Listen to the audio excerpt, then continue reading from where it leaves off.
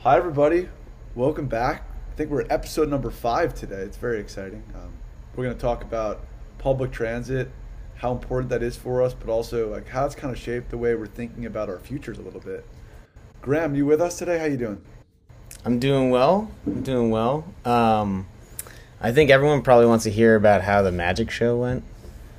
Oh yeah, from yeah, last yeah. time. We have to update there. So let's circle back on the magic show. So Okay. I went, and the first beginning part, it was like this cool venue where they had people walking around doing magic in front of you at your table.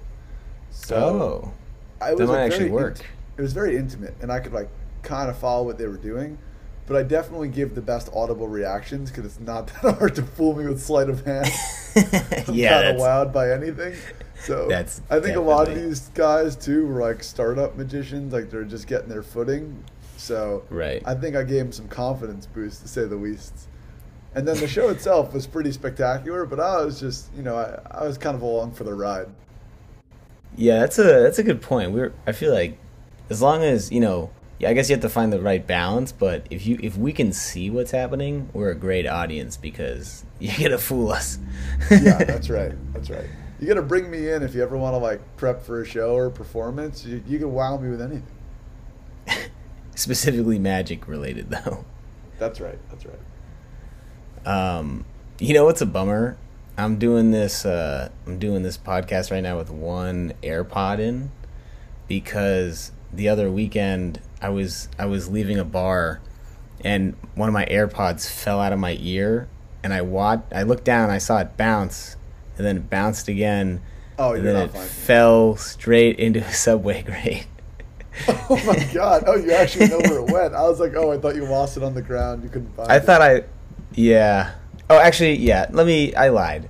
So it bounced, and I was like, "Fuck!" And then turned my flashlight on, and I'm like scouring the ground, and I'm pretty drunk, so it's not a great combination. And it's like very, very cold outside, so I'm trying to get this done quickly. But I cannot find the AirPod for the life of me, so I turn on, Find My Friends or whatever, and you can actually play a noise from your AirPod. So I put one of them away, and I start playing the AirPod noise, and I hear it coming straight from the grate. And I was like, God damn it. So that's how I know it fell in the grate. First off, what a brilliant, brilliant move. I would not have thought to do that. And playing to the strengths of your senses, somehow Yeah. hearing the AirPod noise, pretty impressive. Yeah. But Yeah, real bummer. I think you learned that you don't put your AirPods in when you're drunk coming out of a bar. I was walking home, I always wear my AirPods when I'm walking home. What do you listen to, podcasts or music when you walk home from a bar? I listen to Blind Confidence podcast only, actually, on repeat. Just on a loop. No, I listen to music. Okay, that's cool. Actually, quick sidebar. So I remember you mentioning you don't bike, but Yeah, no biking. in college, so I actually do bike, or I used to bike at least. I haven't biked in some time now. 'Cause I would never bike really in New York because that seems dangerous. But in college, I had a bike. Middlebury has a pretty rural campus, and it was really convenient to go from my freshman dorm to the athletic center because it's a mile walk otherwise. And but I would always wear my headphones on the bike down, and I literally I would not be able to hear anything, and obviously I can't see much. Nope. And my friends, and I was telling my friends, and they're like, "Dude, that sounds pretty dangerous. I don't know if we should be doing that." Yeah, Graham, you're pretty down bad. Yeah. Set yourself up for disaster. But I didn't have any crashes. I don't think the passerby knew how close they were to dying every time, probably. But You didn't know either. yeah, exactly. But yeah, Also, another just random note because we should talk about it. You ever play I Spy as a kid? Oh, try to play fuck I that Spy game, as a dude. kid? Fuck that game. Oh my god. Why do people always want to play that game? I know. Nothing about it is fun. And even if there was something about it that's fun, know your audience a little bit. I spy something red. Well, I don't see anything.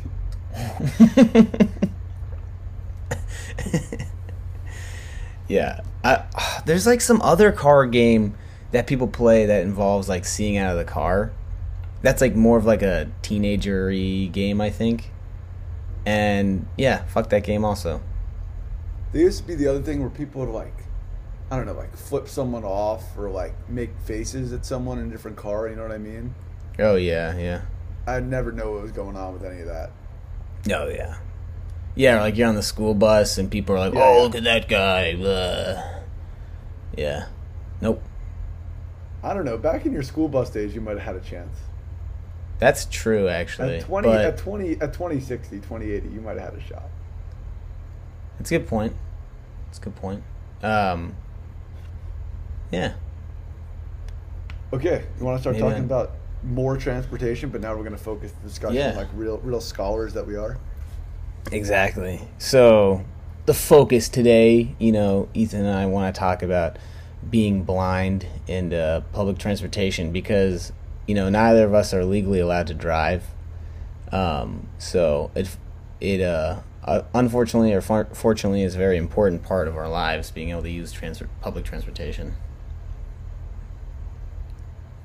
I think that you probably have the cheat code, which is you grew up in New York City. It's kind of Yep. like trying to learn a foreign language. If you like are born in the country, it's a lot easier to speak the language, obviously. So Yeah. I think that you probably have a better grasp of you definitely have a better grasp of New York City public transit than I do. I'm I would like hope a so. pseudo foreigner as a Long Islander, trying to understand all of the ones, the twos, the A's, the C's, the J's, and so on and so Uh-huh. forth. But what is it like for you? Like, can you get around without having to think about it on your home turf? I mean, on my home turf, yeah, definitely. Like, yeah, any subway stop that I've been to, like a lot, then I'll know like which side of the track is uptown, downtown, and so usually for me, right, if I'm going somewhere, immediately, boom, plug that into Apple Maps or City Mapper, whoever wants to sponsor this. You use Apple Maps? Yeah, No, yeah. we're a Google Maps. Not only is it the better product, but that's product placement for me. Yeah. Um, well, okay, so actually, here's the thing.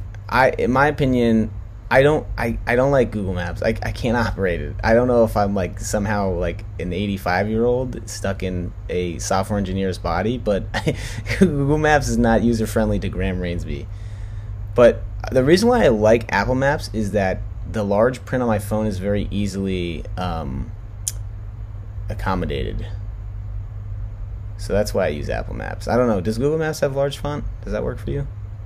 I agree that the size of the font is much better on Apple Maps, but it would require me to use Apple Maps, so I don't do that.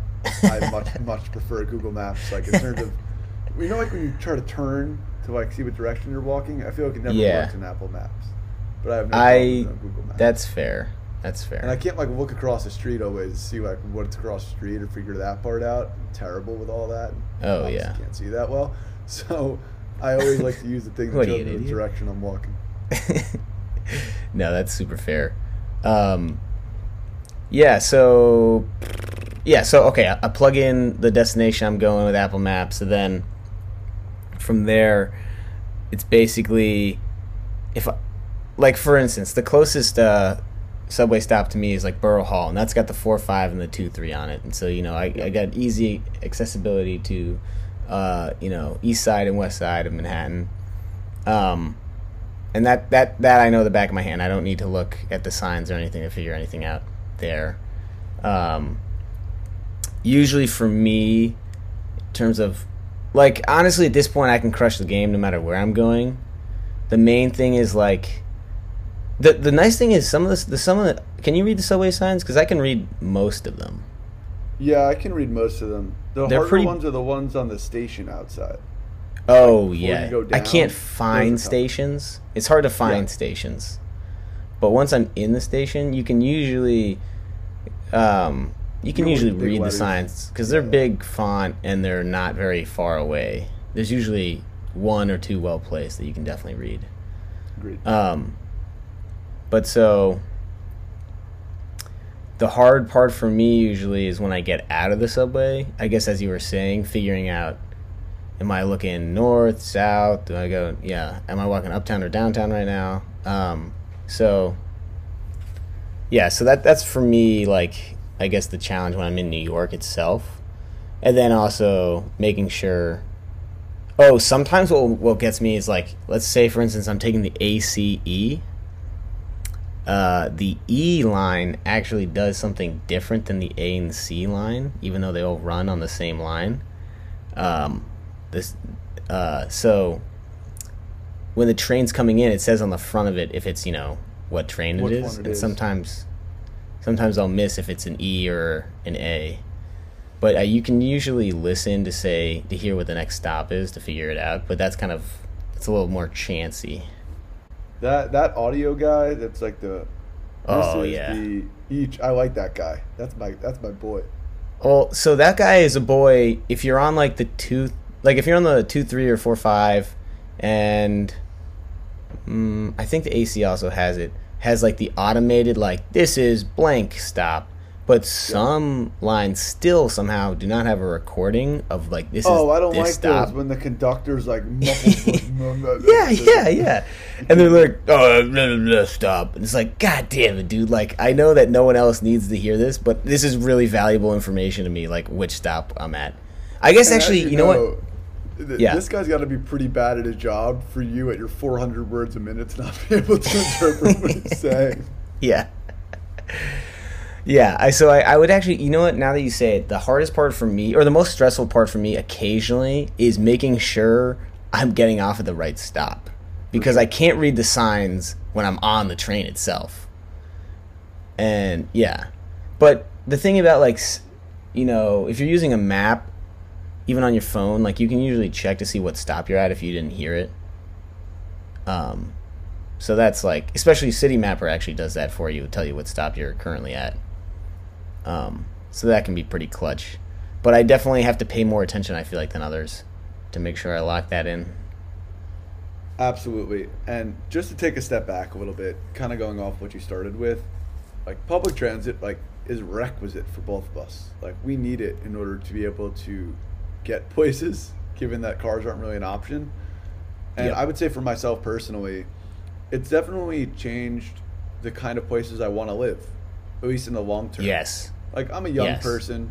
Like, I can make do wherever kind of I am. But am I really interested in living in a suburb one day with a wife and kids where I can't drive them to soccer practice because I can't drive? That doesn't really seem like much of an option for me unless we're in the self-driving car world. And we could talk about that later and what that might look like for us. Yeah. But I think that, like, not only is it like an important skill to have and you have to be able to navigate it as someone with a visual impairment, but it's also kind of a way in which I'm viewing the priorities of my life and where I want to live and where I want to be. No, I could not agree more. I mean, so I'm not sure if I talked to you about this before, but one of my main driving factors for choosing Middlebury or a school like Middlebury was that it was in the middle of nowhere. Because I knew, on a college campus, most people don't have a car, or if they do have a car, your life is not changed by not being able to drive. Someone can drive you, or it doesn't really even matter. Like, for Middlebury, like, you don't need to drive anywhere. It's nice to, like, go do things with your friends, but there you have a car, and you can hop in the car with or without being physically unable to drive. So I wanted to go to Middlebury to experience the like a rural environment without being hindered by being unable to drive. And on top of that, I always knew I was going to move back to a city after graduation because I can't drive. So cities are, the most accommodating place for people who can't drive. So for me, that was definitely a big reason why I chose Middlebury. I don't know if I guess you had different thoughts because you went to a school in a city. My school, I'd say, was kind of a combo. So Evanston, where my school is kind of like a suburb, I'd call it. But no, not too many people Right. have cars on my campus. A few do, but not too many. But I kind of viewed my college choices as an opportunity to be exposed to a city without having to live in one, because I wanted to be able to access the city, use public transit to get down there. I think that was like a big growth for me because as someone who grew up like in a more pure suburb that was like 45 minutes to an hour from New York City, like I took the train in to the city, but I didn't like do things on the trains in that city once I got to New York. Like I was kind of new to it, but Right. definitely in my time at Northwestern, like I took the L down a lot of time into the city, and I took the Metra, and then also I lived in New York City for a summer, and I took public transit that whole summer, and I got a lot more comfortable with it. And I think that that's like a big step for me, and it gave me a lot more assurances that I could get myself around, and I didn't have to rely on, my mom or my friends to drop me off places anymore. Yeah, yeah. Tell me how was growing up in the suburbs like, especially when everyone started to drive. I know that's like such a big time where everyone's like, "Oh, we're free now, we can drive." How'd that feel? How'd that go for you? Yeah, I think that's actually like a pretty interesting topic, and you didn't like have the same experience, right? Because in Brooklyn, not everyone really got cars.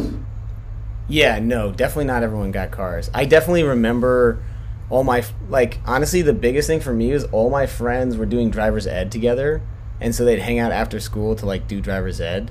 And I remember feeling like a little like left out about that stuff, but for the most part, yeah, I mean, yeah. Even to this day, some of my friends don't have a driver's license, and it's not a big deal at 22 to not be able to drive. To your initial question, everyone I knew got a car. I didn't know a single person that didn't drive or didn't have a car or their parents' car or something. So I'd say that was like a pretty significant moment. Like I remember when all that happened. I don't really think I felt sad, or at least felt as like left out as I probably should have felt, because I just had really, really good friends. One friend in particular, Ben, you're going to get a shout out on the podcast here if you're listening. My friend Ben is the most unbelievable friend, like honestly. Like he's a genuinely amazing person, and he cares a lot about people. And I would say junior and senior year of high school, Ben probably averaged 1.5 times a day in my driveway, whatever that means to you. Like he Yeah. probably drove me 1.5 times a day doing something somewhere. And it was unbelievable. He would pick me up for school sometimes. He would drive me home from school all the time. He'd, take me to go do things, go hang out with our friends, go get food, just everything. He was constantly like a resource, an asset for me. And I can confidently say that single-handedly, he's probably the only reason why I didn't feel sad or left out that everyone was driving. I mean, nonetheless, like driving was a major thing, and it definitely had an effect. But I felt as though I was included in all the things that people were driving. I just sat in the passenger seat, and I'm not so enamored with cars. Maybe that's because I knew I couldn't drive. I wasn't so interested in them. But Yeah. like I drove in a parking lot once or twice with my dad just for shits and giggles. But I think that it was definitely my close friends that made it feel like a non-problem. And also my parents were always still willing to drive me places, and I wasn't embarrassed of them. I love my parents and whatever. So I was always able to get where I needed to go.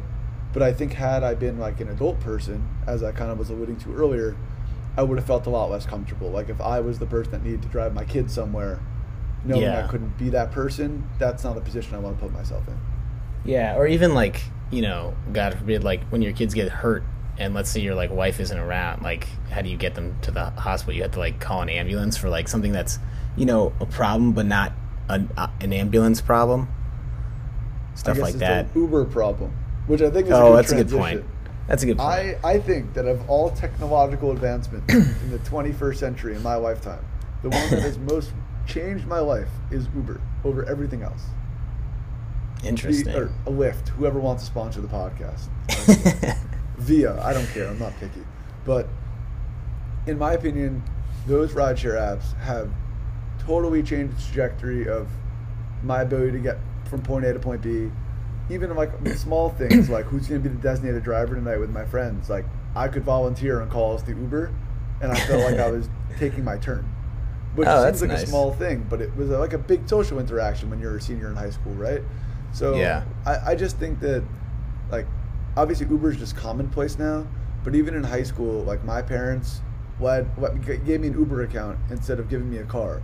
And I mean, I didn't use that in the same way someone would use a car or get gas, but they were willing to pay for a few rides for me every month, and that kind of was able to bridge the gap too. they got a pretty good deal out of it, I think, because it made me feel much better about it all.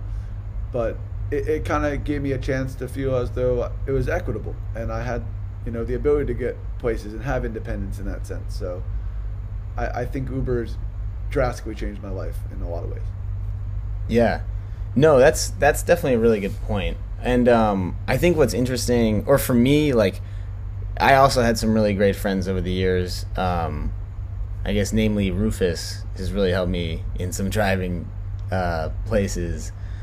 But I think part of it for me is like people would do me a really big favor and drive me like kind of far places, and I just knew there was no way I could ever like pay them back, which was kind of always a bummer, Like, for instance, my freshman year of college, I was dating my high school girlfriend at the time. All right, yeah. And like I would occasionally travel back to New York, and I would need someone to drive me to either Burlington, which is a 50-minute drive, or the train station, which is like a 35-minute drive. And I always felt bad because, like, I mean, the guys were super, like, there was, as I said before, my cross-country team was a great group of guys, and we were really good friends, and there was always somebody willing to do it, because Middlebury didn't really have Uber, still doesn't, which is kind of crazy. And there was a taxi service, actually, so, like, occasionally, I had to pull the trigger, but sometimes people would just do, like, really big favors and drive me, basically take 2 hours out of their day to drive me to Burlington and then just drive back by themselves, which is a crazy ask. So yeah, I've definitely felt that. I drove. I love saying I drove. I passenger is the verb I like to use. Is that a verb? I don't know grammar bricks, but I passengered from Boston to Chicago with two of my friends to drive back to school last year, and I just sat in the back and had some of the aux responsibilities, but I knew I was never going to be able to pay that back that favor, or among others, just like you're speaking to. But that's why we have good friends. We got to make up for in other ways. Yeah, you gotta be a good friend in other areas. Do people ever ask you to like pay for gas or like contribute to the driving in any monetary sense? Yeah. Sometimes I do and ask, and I'm like, please, like, you gotta let me pay for the gas. They're doing me a big favor like that, or in general. I feel like in general, if you're doing like a road trip with someone, like, you should definitely be splitting the gas. Oh, I totally agree. I think that it's like a big part of it. Even though we can't be the drivers, we should be contributors. Yeah, 100% agreed. I did a road trip like 2 months ago with one of my friends. We went from Chicago to Indianapolis to go to a Leonard Skinner concert. And nice. He did all the driving, obviously, and there's the two of us. So I took a ridiculous amount of snacks from work and brought them in the car. Felt like I was paying my dues. That's good. That's funny, dude. Oh, there was one time where I was out in my house on Long Island, and my good friends Rufus and Dino, they wanted to see me before. I think one of them was leaving, or maybe they were both leaving. I'm not really sure what it was. But they wanted to see me before the weekend was over.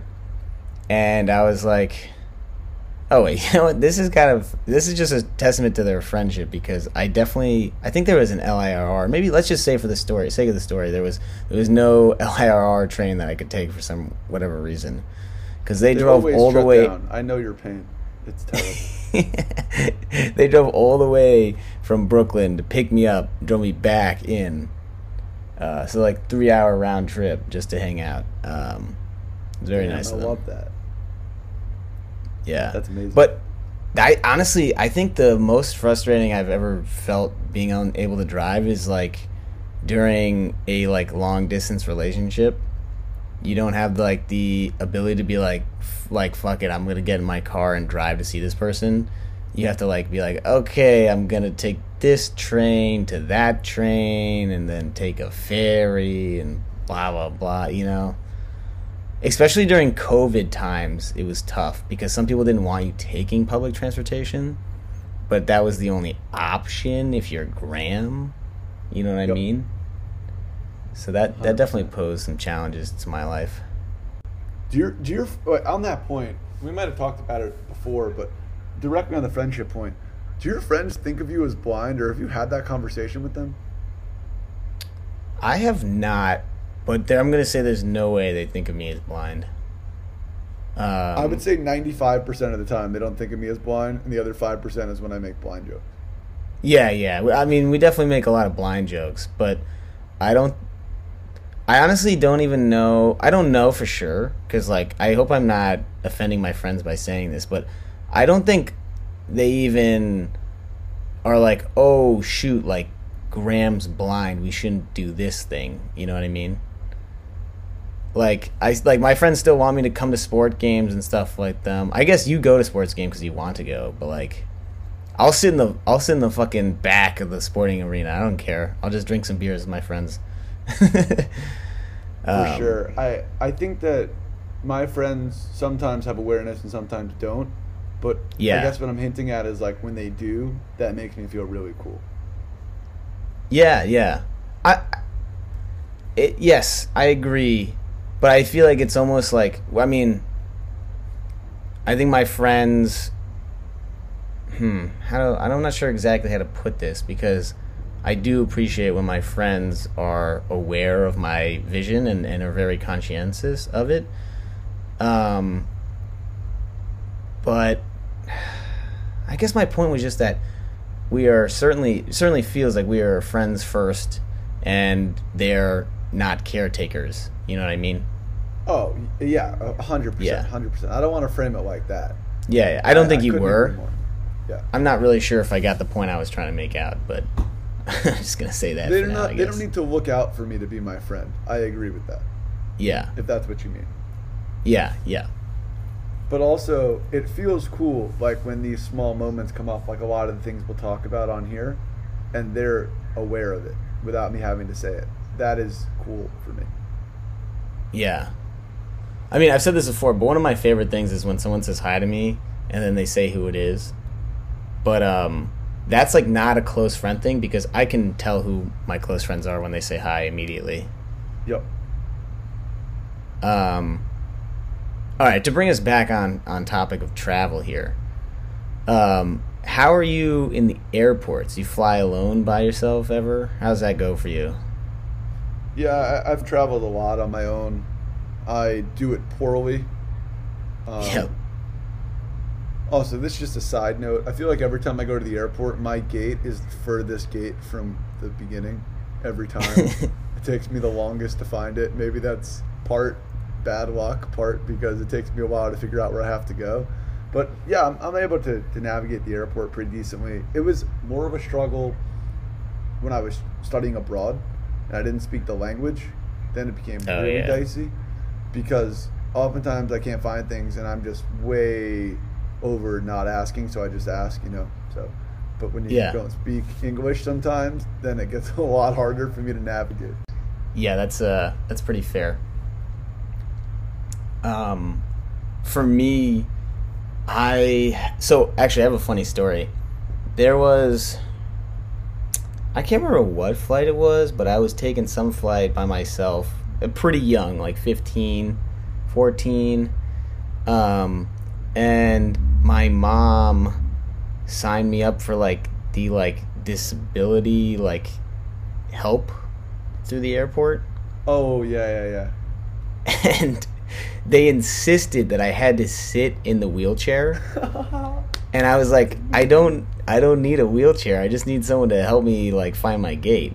And they're like, no, but wheelchair. You sit in wheelchair. And I'm like, what is going on? Did you take the ride? What? Did you take the ride? I did not take the ride, but they brought a wheelchair and I walked next to it. That's something. Yeah. Oh man, I gotta tell my blind skiing story sometime too. Yeah. Oh yeah. I like to ski, but it's definitely dangerous. Wait, should I just tell it? It's a really funny story. Yeah, tell it. Like this. So this is the another option from my college essay that I passed on. When I was 8 or 9, I was skiing at this mountain in the Berkshires called Jiminy Peak. And like I had Nice. skied like a number of times in my life before. Like my family liked going skiing, and so like I had done it. But there was some program they had that they had lessons for people with visual impairments to go skiing. Like it was like a Oh, program, I dang. guess. It was like specifically for blind people to go skiing? Yeah, but I had like been skiing before, and like I knew what I was doing. But I was like 8 or 9, and so I had been skiing like 3 or 4 days already at the mountain, and this is like my fourth day, let's say. And they also had night skiing at this mountain, which I really liked because I had light sensitivity, and it's a lot easier for me to see and navigate at night. So I was a huge fan of it. So this guy comes to like the lodge in the bottom of the mountain and meets my mom and I. And he was a really nice guy, and he's like, "Here, I'm here to give you like a one-on-one lesson for skiing." I'm like super excited about it, and hopefully work on my abilities. And he said one thing before we go out, and he pulls out these vests, these bright orange vests. Okay, and I had to wear a vest that said "blind skier" on it, and he was gonna wear a vest that said "ski instructor" on it. And I was like, I'm not wearing that. I've been skiing on this mountain for 4 days without a vest. And the guy said, I'm sorry, but like it's required for you to wear the vest. And 8-year-old me convinced the guy that he would wear the blind skier vest and I would wear the instructor vest. So for Dude, the next that's 2 hours, awesome. me and this guy go out on the mountain in these bright orange vests. It's pretty empty. And I'm just skiing around in an instructor vest. As an 8-year-old. Yeah. That's awesome, dude. That's a great story. Yeah, I'm not getting in the wheelchair. Yeah, it's just like it's unnecessary, you know. It's a very strange rule to enforce. 100%. But dude, I have another hilarious story about taking again. So I don't. How do you? So here's the thing. Here's an embarrassing thing about me is I am not good at asking for directions still, even though I should be. Just bite the bullet. It's worth it every time. I do it sometimes, but I think I'm gonna say this, and I don't know if it's true, but I'm gonna say this is the reason why. I grew up in New York City. I hate the thought of someone thinking I'm a tourist or don't know what I'm doing. And because of that, I don't want to ask how to get somewhere, even though I need the help. Very poor logic. I always dread when people ask me for directions. Like, no. Oh, yeah. Just like when they ask me to take a photo. It's the same thought. Like, Oh, dude, when someone has to take a photo. I point to one of my friends and make them do it. And they already know at this point because this happens so many times. Okay, another sidebar here. Wait, go back. Yeah. In the magic show, they asked me to help them. Oh, no. So the first thing they asked me to help them with was like put my hands out like as a table for the cards, which I could be a table. Easy money.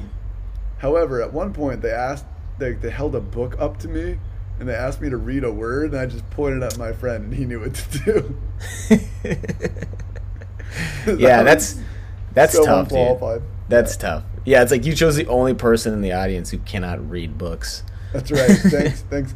Although afterwards, so the show we went to was like my roommate's friend, and Right.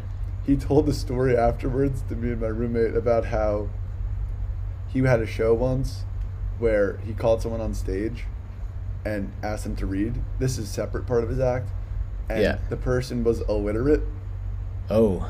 and then he called someone else up, and that person was also illiterate. I mean, when it rains, it pours, you know? Yeah, I think it was illiterate night at the Magic It was- Shop. Yeah, that's crazy.